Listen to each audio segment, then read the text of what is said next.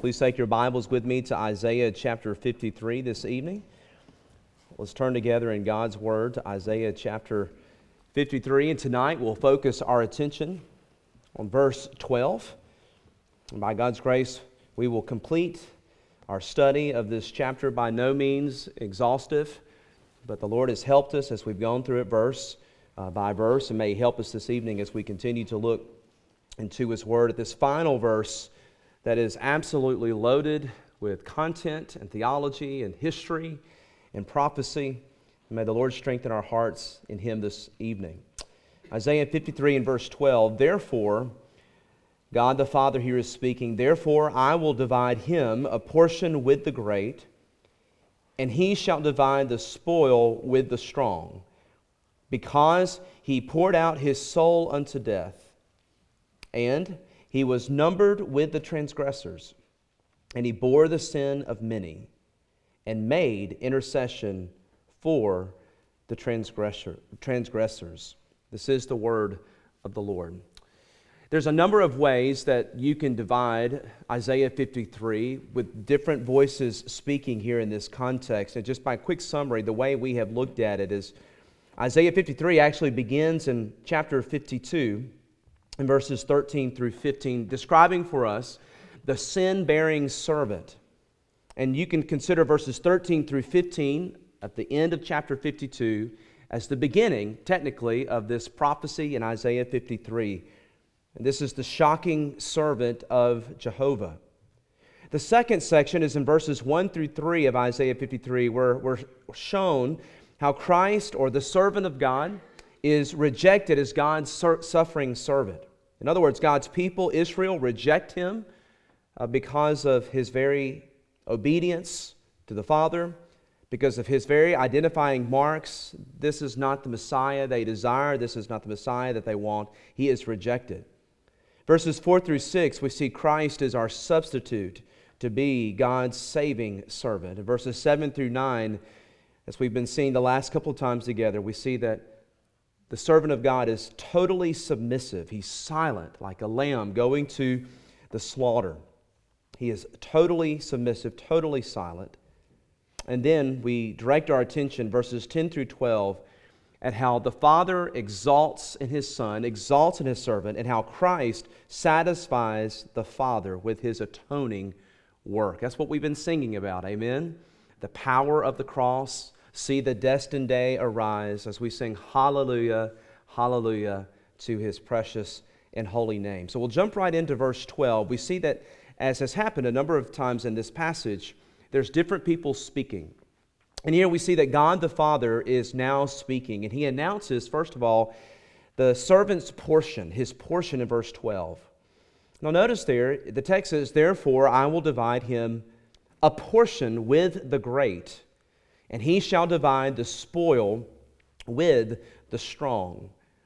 Here, this is a victorious, reigning picture of the servant's work, or the servant's reception, you could say, in the eyes of the Father. What is heaven's view, you could say, of this atoning work of the servant of God? Now, the language here of dividing him a portion is language of victory. It's language in the first century world that no one would have a problem hearing or understanding. It is a picture of a victorious general coming home from the battle, one who has conquered his enemies in battle, one who has won the victory on the battlefield. He has collected the spoils of the battle, and now he is dividing them among his followers. That's the language that is being used by God the Father to describe the work of God the Son. In the ancient world, after the battlefield had been completely cleared, the spoils, of course, went to the victor. In Genesis chapter 14, we see that Abraham did not want the spoils of victory when he defeated the confederacy of kings who kidnapped Lot and his beloved. Abraham did not want the spoils. He refused to take the spoils, lest others get the credit for his wealth, lest others get the credit for his prosperity in his life. He wanted all the credit to go to God.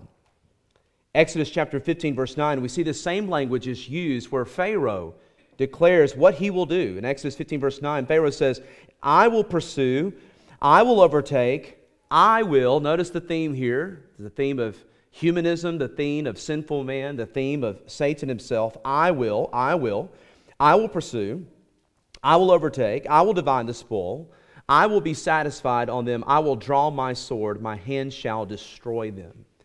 So we see within the context, not only in the ancient world, but within Scripture, how this language stirs our heart up to understand what exactly is being said here in our text. In fact, my favorite usage is Isaiah chapter 9. I wanted you to go back, if you don't mind, just briefly, to look at within Isaiah's own context. Isaiah, the book of Isaiah, how this word is used, this language is used to describe the spoils, if you will, of the gospel. The spoils of the gospel. I love that phrase. In my study, I was coming across, and I like this. I want to start using that more in my vocabulary. The spoils of the gospel. Well, we see that described in Isaiah 9, verses 2 through 3.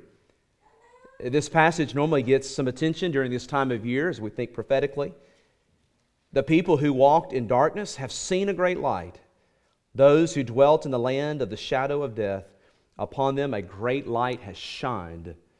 You have multiplied the nation and increased its joy.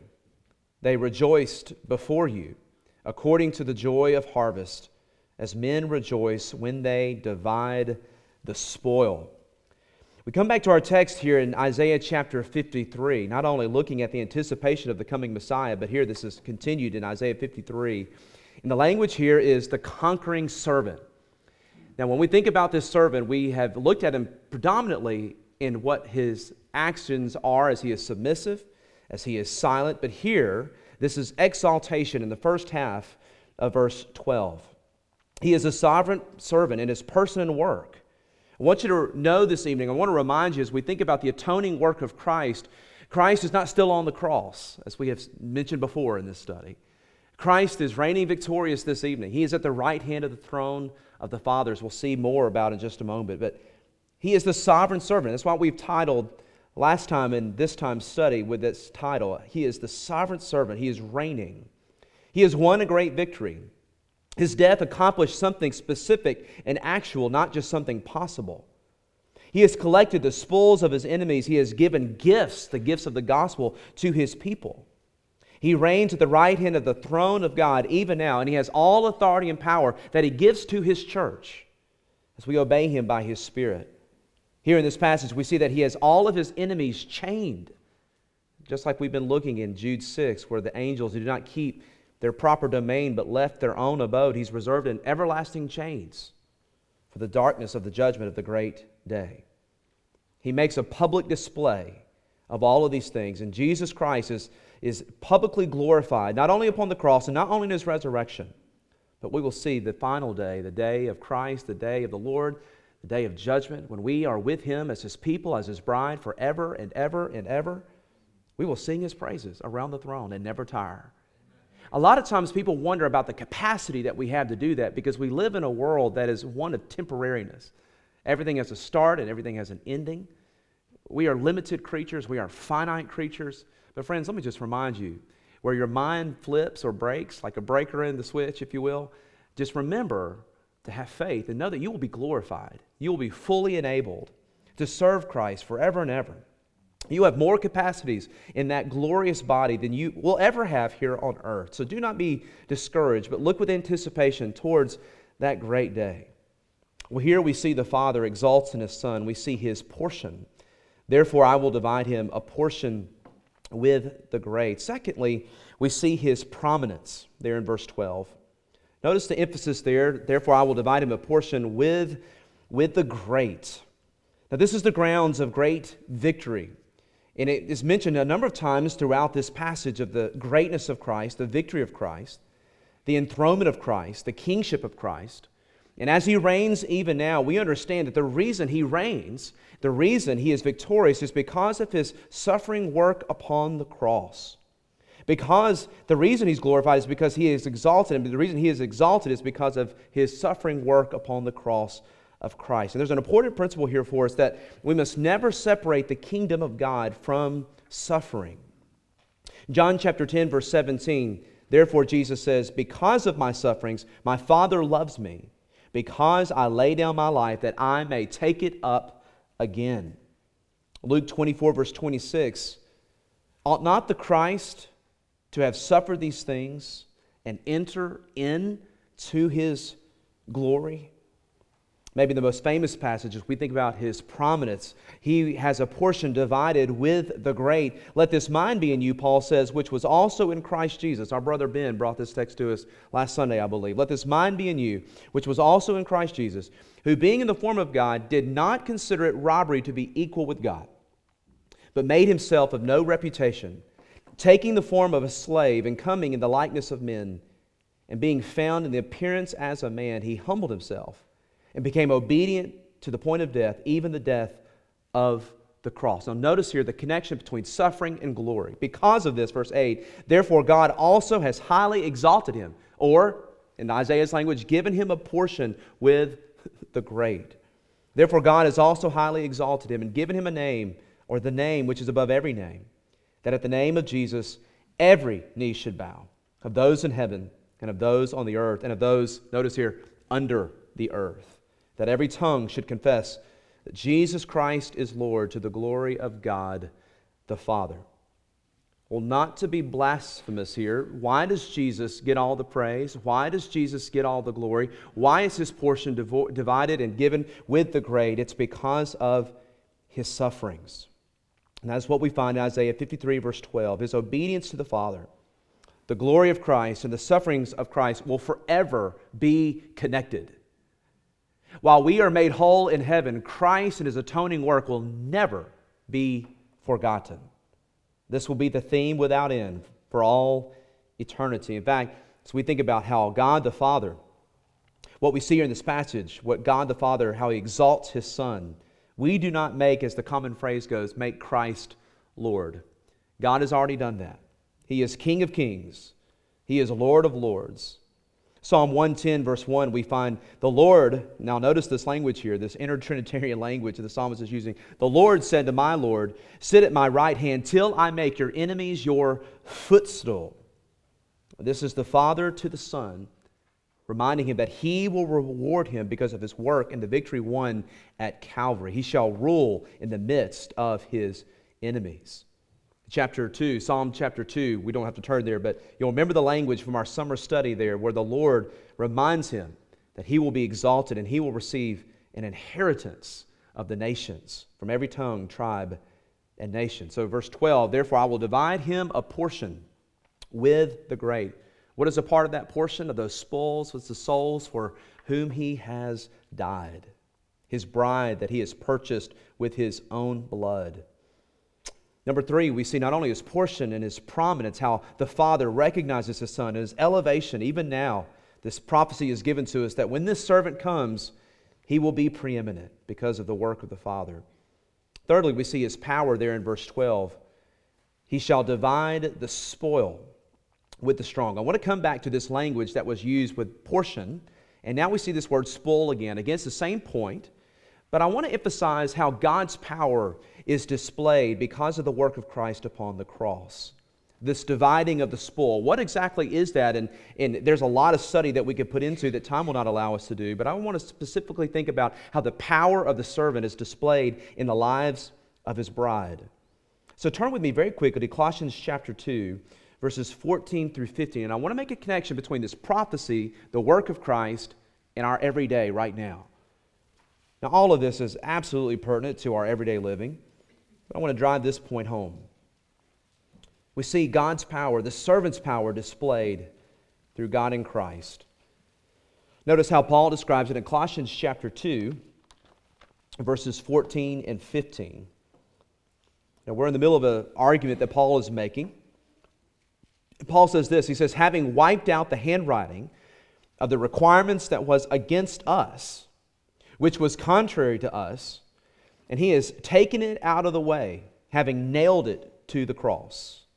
Having disarmed, notice here this language, having disarmed principalities and powers, He made a public spectacle of them, triumphing over them.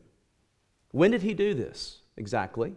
Well, He did this not only upon the cross, but it was consummated in His rising from the grave, in His resurrection.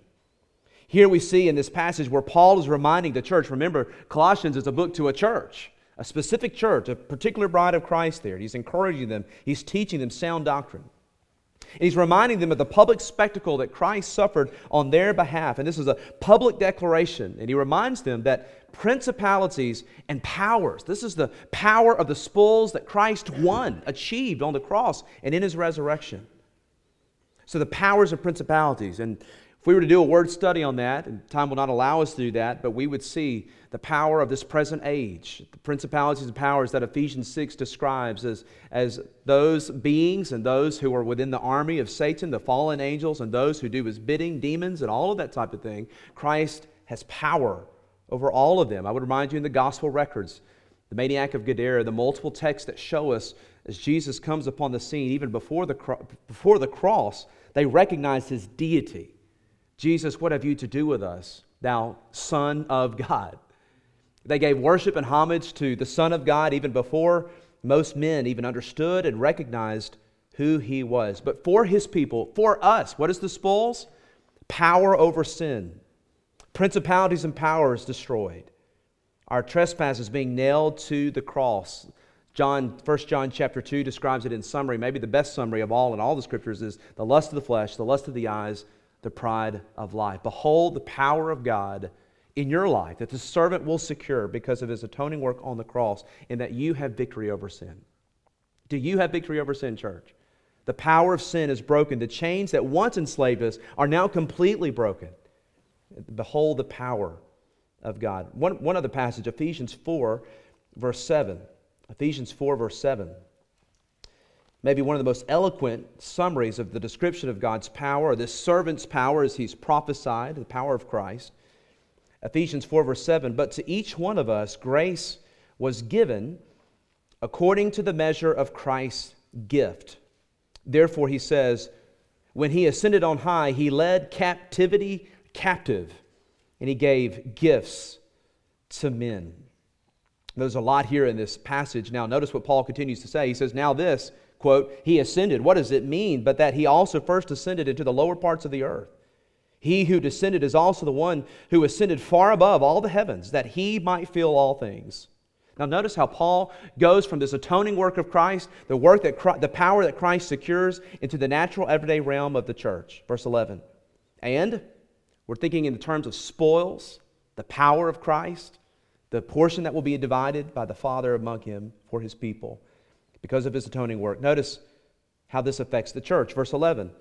And he himself gave some to be apostles, some prophets, some evangelists, some pastors and teachers, for the equipping of the saints of the work of the ministry, for the edifying of the body of Christ, till we all come to the unity of faith and of the knowledge of the Son of God, to a complete man, to a perfect man, to the measure of the stature of the fullness of Christ. If we want to understand this servant's accomplishments, look no further than the bride of Christ. We may not be much, but we're bought by the blood of Christ. Amen? We have a husband, if you will, to use the language that is used here. He loves us. He has bought us. And he's coming back for us. And until then, he gives us all that we need for life and godliness through his sufficient word, through the gifts of the church, as he equips the church for the work of the ministry. That's the context of Ephesians 4. Much more that's there that we could unpack. But we'll have to be content with simply resting in that, exalting in Christ and giving him worship. Now, the first half of verse 12 of Isaiah 53 focuses on victory, securing all that Christ secured. But then, interestingly enough, the second half of verse 12 shifts in tone. It shifts from victory and glory and returns again to a chord that is not a major chord but a minor chord. The song does not end as we are told songs are supposed to end. Not every song is beautifully harmonious in the way that we think it should be. We'll trust Jehovah's thoughts on this. So he returns again to not a major chord, but the sufferings of Christ. And in a sense, for those of us who have eyes to see, all of this is glorious, even in its gruesomeness, even in the sacrifice. We see a return to the sufferings of Christ. So we notice there's a change in the tone. And so what we have in the last couple of stanzas of verse 12 succinctly divides itself. It's a short summary, really, of the whole chapter of Isaiah 53. It's a summary of the work of Christ, the Messiah, and the great Savior. Fourthly, we see in there in verse 12 his passing described. And foretold. Remember, all of this is a foretelling. You will know the Messiah has come when you see all of these things taking place in His servant. Verse 12, because He poured out His soul unto death. Here we're told again that there is the fact of the servant's death, that the Bible clearly tells us that when the Messiah comes, He will die a literal death for His people, a physical death. You say, well, LeGrand, no duh. Well, yes, because He didn't swoon, as some people believe. He didn't faint, as some people hold to. I was reading something the other day that talked about how ignorant Christians just don't understand that Christ had already developed an early first century technique of meditation and able to self-induce Himself into a coma. It's like, where did people come up with this stuff? He did not faint, He did not swoon. The Lord of life died. Again, the Lord of life gave up His life.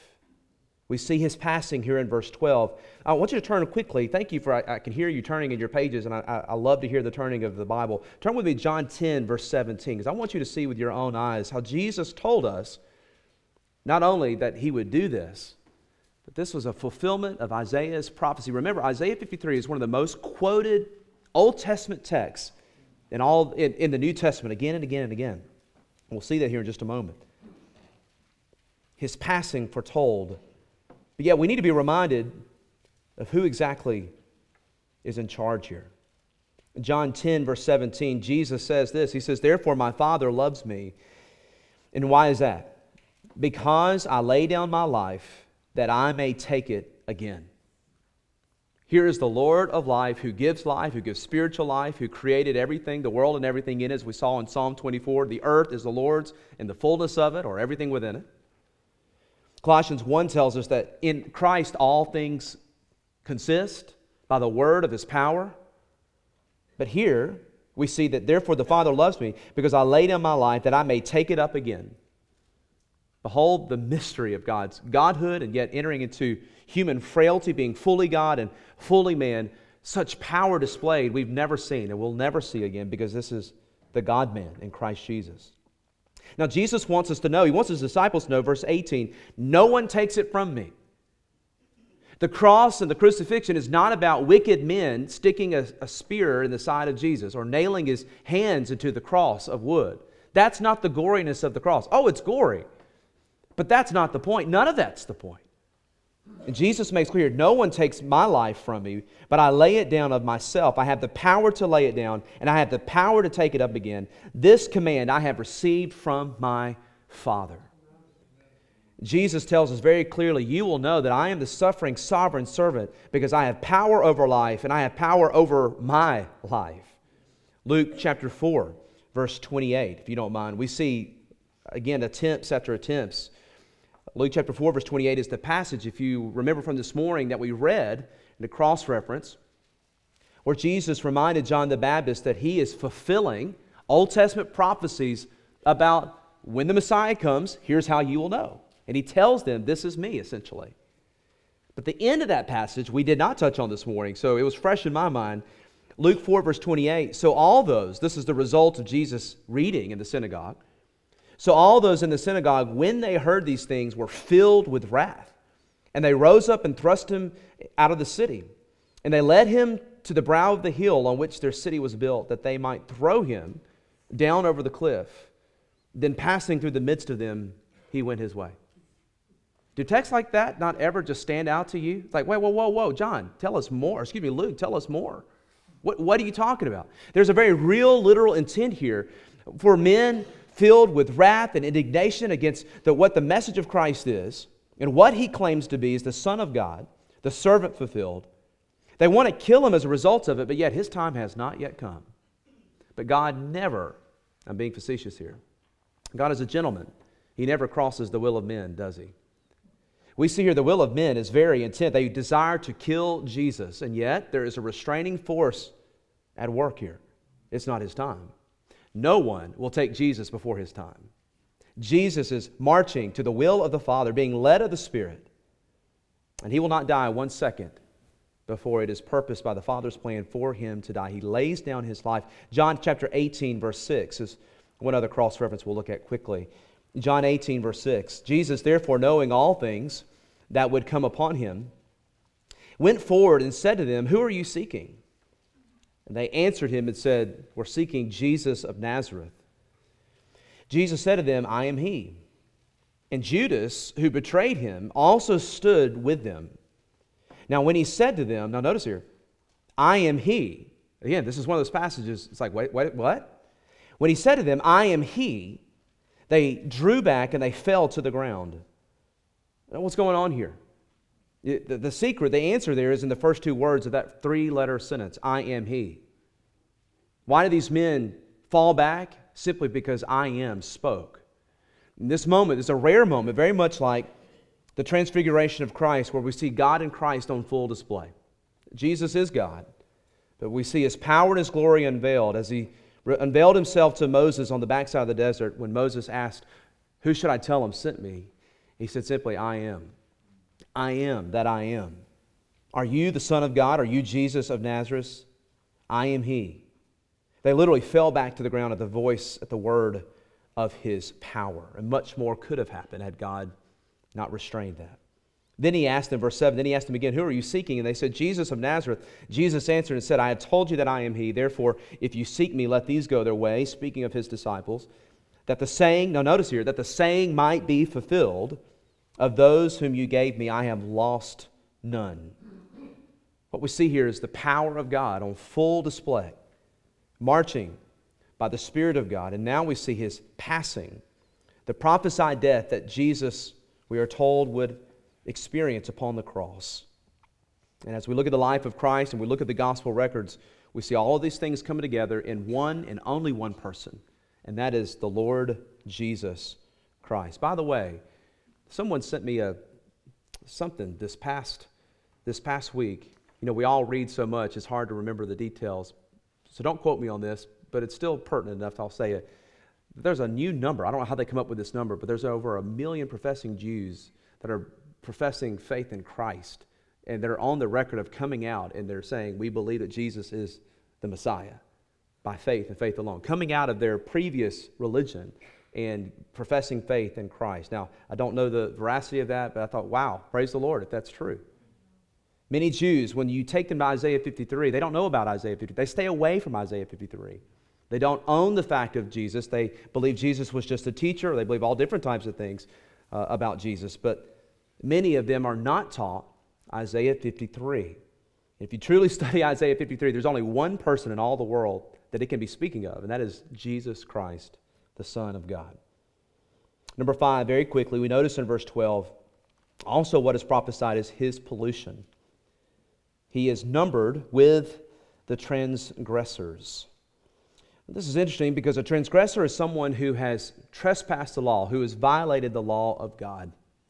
What we understand is this Jesus, who was the sinless sacrifice, we see here that He is numbered with them. He who knew no sin became sin for us. He was considered and counted as a transgressor, as a sacrifice before His Father. In fact, Mark chapter 15, verse 27 shows us the fulfillment of this. The text says, with Him, with Jesus, they also crucified 2 robbers, one on His right hand and the other on His left. Speaking of transgressors. So the scripture was fulfilled, which says, and He was numbered with the transgressors. Now, in His earthly ministry, Jesus was regularly accused of being a transgressor, if you remember. He was accused of being a drunkard. He was accused of blasphemy in His teaching by claiming to be the Son of God. He was accused of many things. In fact, as we saw this morning, there's a subtle hint of Him being accused of being an imposter, if you will. Not fully, but John the Baptist struggling with doubt. Are you the one, or should we look for another? If you remember, the disciples on the road to Emmaus asked the same thing, confused at His death. And as Jesus is talking with them, they don't understand who they're talking to. And they're confused. They're absolutely wondering what is going on. Jesus was accused of many things, but we see that He was actually prophesied to be numbered with the transgressors, and He literally became sin for us. Paul writes in 2 Corinthians chapter 5, verse 21, that God Himself numbered Jesus with the transgressors, for He made Him who knew no sin to be sin for us, that we might become the righteousness of God in Him. What an awful verse. What a beautiful verse. What a hope-filled verse. Because He became sin for us, we might become the righteousness of God in Him. Just real quick, you can't touch on this verse and not remind us of the great exchange, if you will. The great exchange of God taking all that we are, all of our sins, past, present, and future, justifying us, taking them upon Himself. And by the way, for all the people for whom Christ died upon the cross. Taking that great exchange and giving us His righteousness when we come to Him by faith, so that we might become the righteousness of God in Him. Do you know Christ? Have you, by faith, come and turned from your sin and essentially placed your sins upon Christ, the great exchange, or has He taken your sins from you? And have you received, by faith, His righteousness, His robes of righteousness, His robes for mine, we sing sometimes. Oh, wonderful exchange. Then we come in verse 12 to His purpose. His purpose. Verse 12 tells us He bore, or He bare, the rendering is, He bare the sin of many. Again, we've touched on this a couple times already through the study this evening. Christ came, Matthew 1:21, to save His people from their sins. Christ came and broke the power of canceled sin. He sets the prisoner free, the song says. These songs are just coming to my mind as I'm saying it. I'm not trying to give a hymn sing quote here tonight. But praise the Lord for our gospel-centered songs. He came and He breaks the power of sin. He bore the sin of many. And He died specifically for His bride. He purchased her, as Peter tells the elders there in Acts chapter 20, with His own blood. Then lastly, in verse 12, we see His praying. We're reminded that our Savior was a praying Savior. His life was a life of prayer. His ministry was a ministry of prayer. In this sudden note, it ends strangely, but yet it is fitting. He made intercession for the transgressors. And as we look to Luke chapter 23, verse 34, we see that is exactly what He did. It is demonstrated upon the cross in His final moments of this life, this earthly life before the resurrection. Father, forgive them, for they know not what they do. As we look at this text and conclude it, no one ever feels like they've done justice. I certainly don't feel like I've done justice, but that's not the point. I want to exhort us tonight in our study as we think about these things, as the text suddenly ends here in verse 12. Look to Christ. Run to Christ. Believe in Christ. Live for Christ. Isaiah 53 is pointing to one person, and that is Jesus Christ, the Son of God. You can know that His Word is true. You can know that the Word of God is true based on many things. But the argument being made out of Isaiah 53 is that there is one person that all of this converges in, and that is Jesus Christ, the Son of God. And I pray that if you're under the hearing of my voice this evening, that He'll give you the faith to understand and to respond in simple believing faith. Let's pray together. Our gracious Heavenly Father, in Your Word in John 12:21, the men come to the disciples and they say, "Sir, we want to see Jesus." And Father, that's been my goal here tonight, is to simply exalt Jesus. And that's also our desire as well. Each one of us, as we look towards Your table and are reminded, Lord, of the instructions that are given, Father, we want to see Christ. Jesus, thank You. Thank You for saving us. Thank You for breaking the power of sin. Father, thank You for one day You will come and save us finally and fully from the presence of sin. Father, our chief disgust with ourselves is when we resort to sin that we know that we do not have to commit, when we fail You as Your children. And Father, thank You for the encouragements of Your Word to come and to confess our sins. 1 John 1:9 reminds us that if we confess our sins, He is faithful and just to forgive us our sins. Father, as we come before You this evening, we do have no desire to cover our sins, but to confess and to forsake, and to exalt in the finished work of Christ, to restore fellowship if for some reason fellowship is broken. And Father, to look into Your eyes, to look into your face by faith, and to rest in the finished work of Christ. Father, would You strengthen the hope of Your people? Would You strengthen our faith in the things of the Lord? Lord, may we be encouraged that we are the inheritance of Christ, that You're at work in our hearts and also in our church. We do pray for, Lord, those who are apart, who are sick, or they're not able to be with us tonight. Those in the hospital, we think of Miss Velma's brother and others who our hearts are concerned about or burdened about. Father, we pray that you would use us as your church to be the body of Christ, to advance your kingdom, and to make Jesus great. It's in Christ's name we pray. Amen.